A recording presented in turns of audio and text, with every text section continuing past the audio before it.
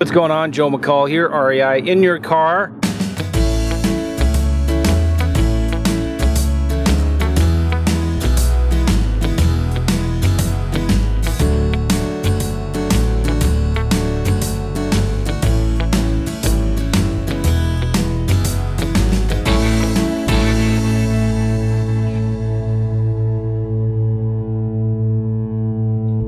This is the Real Estate Investing Mastery Podcast, and these are little episodes that I do if you're new to the show where I just, while I'm driving, which isn't very often, I talk about some cool stuff that I've been thinking about.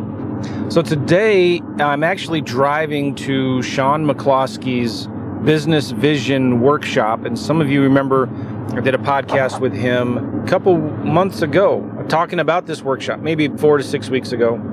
And so we're right now in the middle of this coronavirus scare, which I think is serious, but I think it's also overhyped. So it's kind of frustrating, and I feel bad because it'll be interesting to see how many people actually come to this event. Sean sold it out like 450, 500 tickets or something. He sold it out like a month in advance. Crazy. And he had to turn a lot of people away. It's in St. Louis, and it's going to be a really, really good event. It's going to be him talking about creating a vision for your business, designing your business that supports the life you want to live. So it's pretty cool. It's going to be interesting though, again, how many people show up, and the NBA just canceled the rest of the season. NCAA basketball tournament says they're going to do the tournament with no fans in the stadium. I mean, like, what's going on? This is crazy. But anyway, I've been thinking a lot about this whole scare that's going on because people are freaking out. You can't buy toilet paper at the grocery stores or at Sam's Club, Costco. They're all empty. Can't buy hand sanitizer. It's hard to find soap, hand soap. I mean, come on, people. And so what's going on, you know? And I've been thinking a lot about this. Like, I have an audience, I have this podcast. How can I help people who want to know what to do? And I'm, maybe I have a little bit of influence. And so I've been thinking a lot about that. And I've been thinking that, there is a lot of things that you can do to help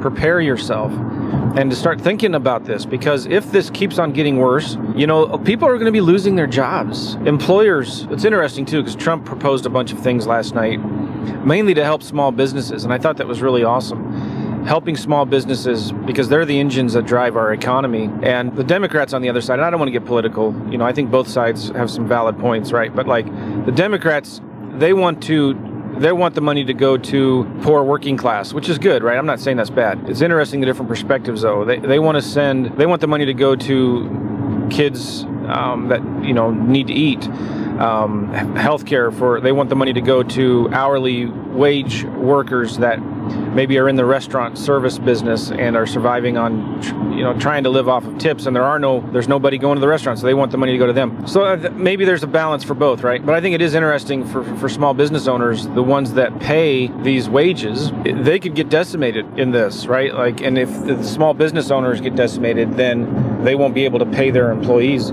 So, I'm just kind of thinking about all this and praying about it. Like, God help us, help people to relax and stay calm. And 20,000 people die a year of the flu virus in the United States. And so far, maybe 20 or 30 people have died in the U.S. And maybe as you're listening to this, that number's gone up. Even if it's gone up to 100 or 200, that's serious. I mean, that's got to be, we need to not just sit around and do nothing, but like in perspective, whatever. I was joking the other day. I have washed my hands more in the last 2 or 3 weeks than I probably have in my entire life.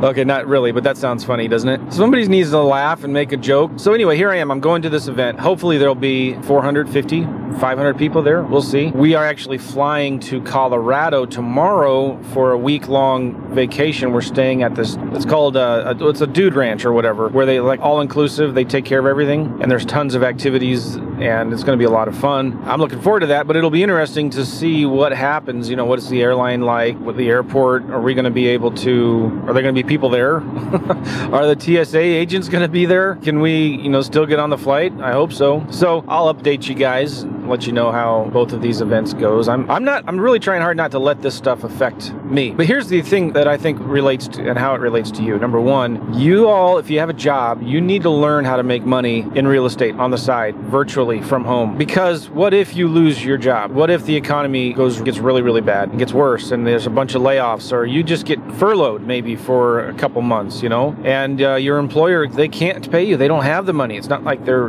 They can, but they can't. And you can't get paid for a couple months. Or you have to take a pay cut. How many of you guys are living paycheck to paycheck? We need to start looking at your overhead, your expenses, living expenses. You need to start looking at your debt. Just a really, really nice Mercedes and BMW drove past me right before I started recording, and $75,000, $85,000 cars. I'm looking at those things thinking, oh, those are cool. I'd like to get one of those. Well, maybe I shouldn't right now. I'm driving a 2011 Nissan Maxima that works great. It's a nice, sharp-looking car, and, I don't need a nice luxury car, really. Well, someday I might get one, but there's some things I spend a lot of money on, and some things I don't, and cars is one of them that I do not spend much money on. But anyway, so you got to be thinking about where are you spending your money right now? And if things do get bad, do you have reserves? Do you have a bunch of debt and a bunch of houses that you'd still have to pay, if they're vacant? Do you have rehabs that are going on right now that, if it takes you an extra 3 to 6 months to sell, then what you were planning, is that going to sink you? Do you have multiple exits in these properties that you're making offers on? If you're making an offer to buy a property and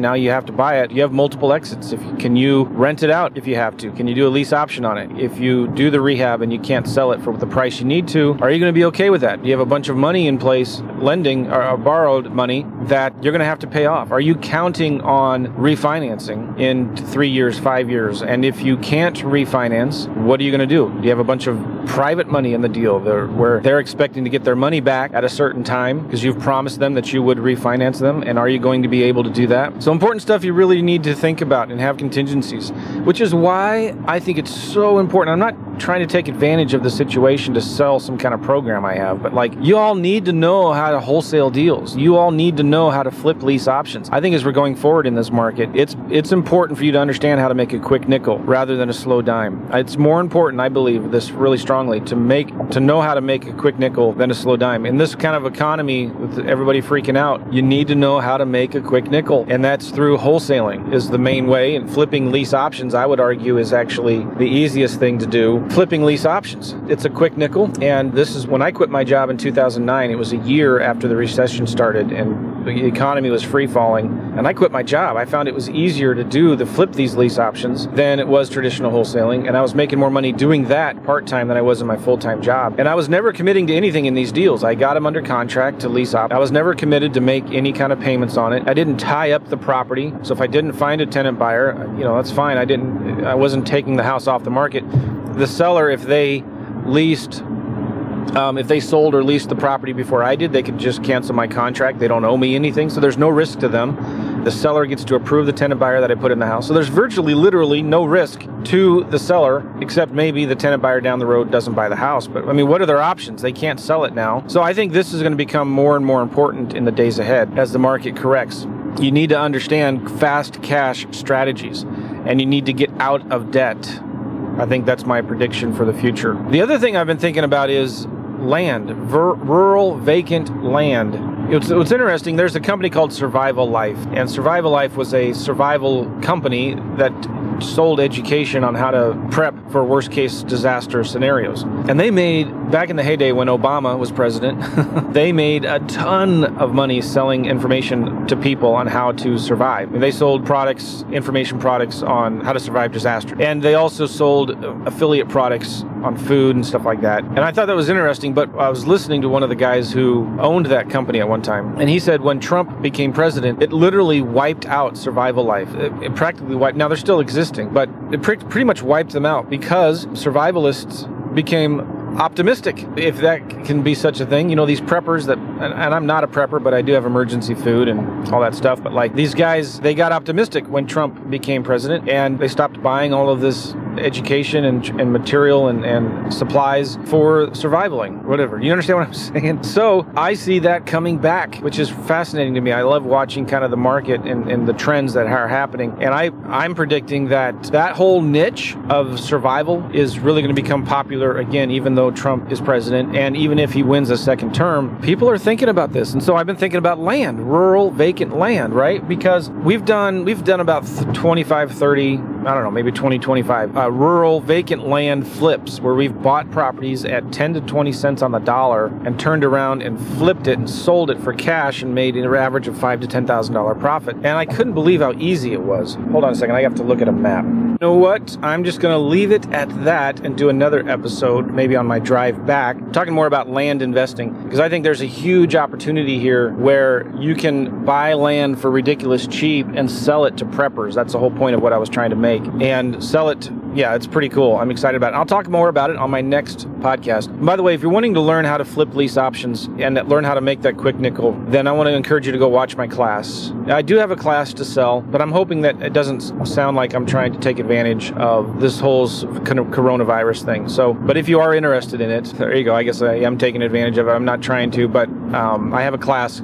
Go watch the webinar at sloclass.com. SLO stands for Simple Lease Options, class.com, sloclass.com. But if you also, I got a ton of free information on my podcast. Just subscribe to the show, Real Estate Investing Mastery. Go to my website, realestateinvestingmastery.com. All right. And on that website, you can actually download my main contract for free. On the main header of that page, you can download my contract. Also, just go to the search bar and do a search for lease option, and you'll find, I don't know, probably 50, 60 episodes on lease options. And I teach a lot in the podcast about that. All right, guys, take care. Be safe. Wash your hands. Don't touch your face. And just relax.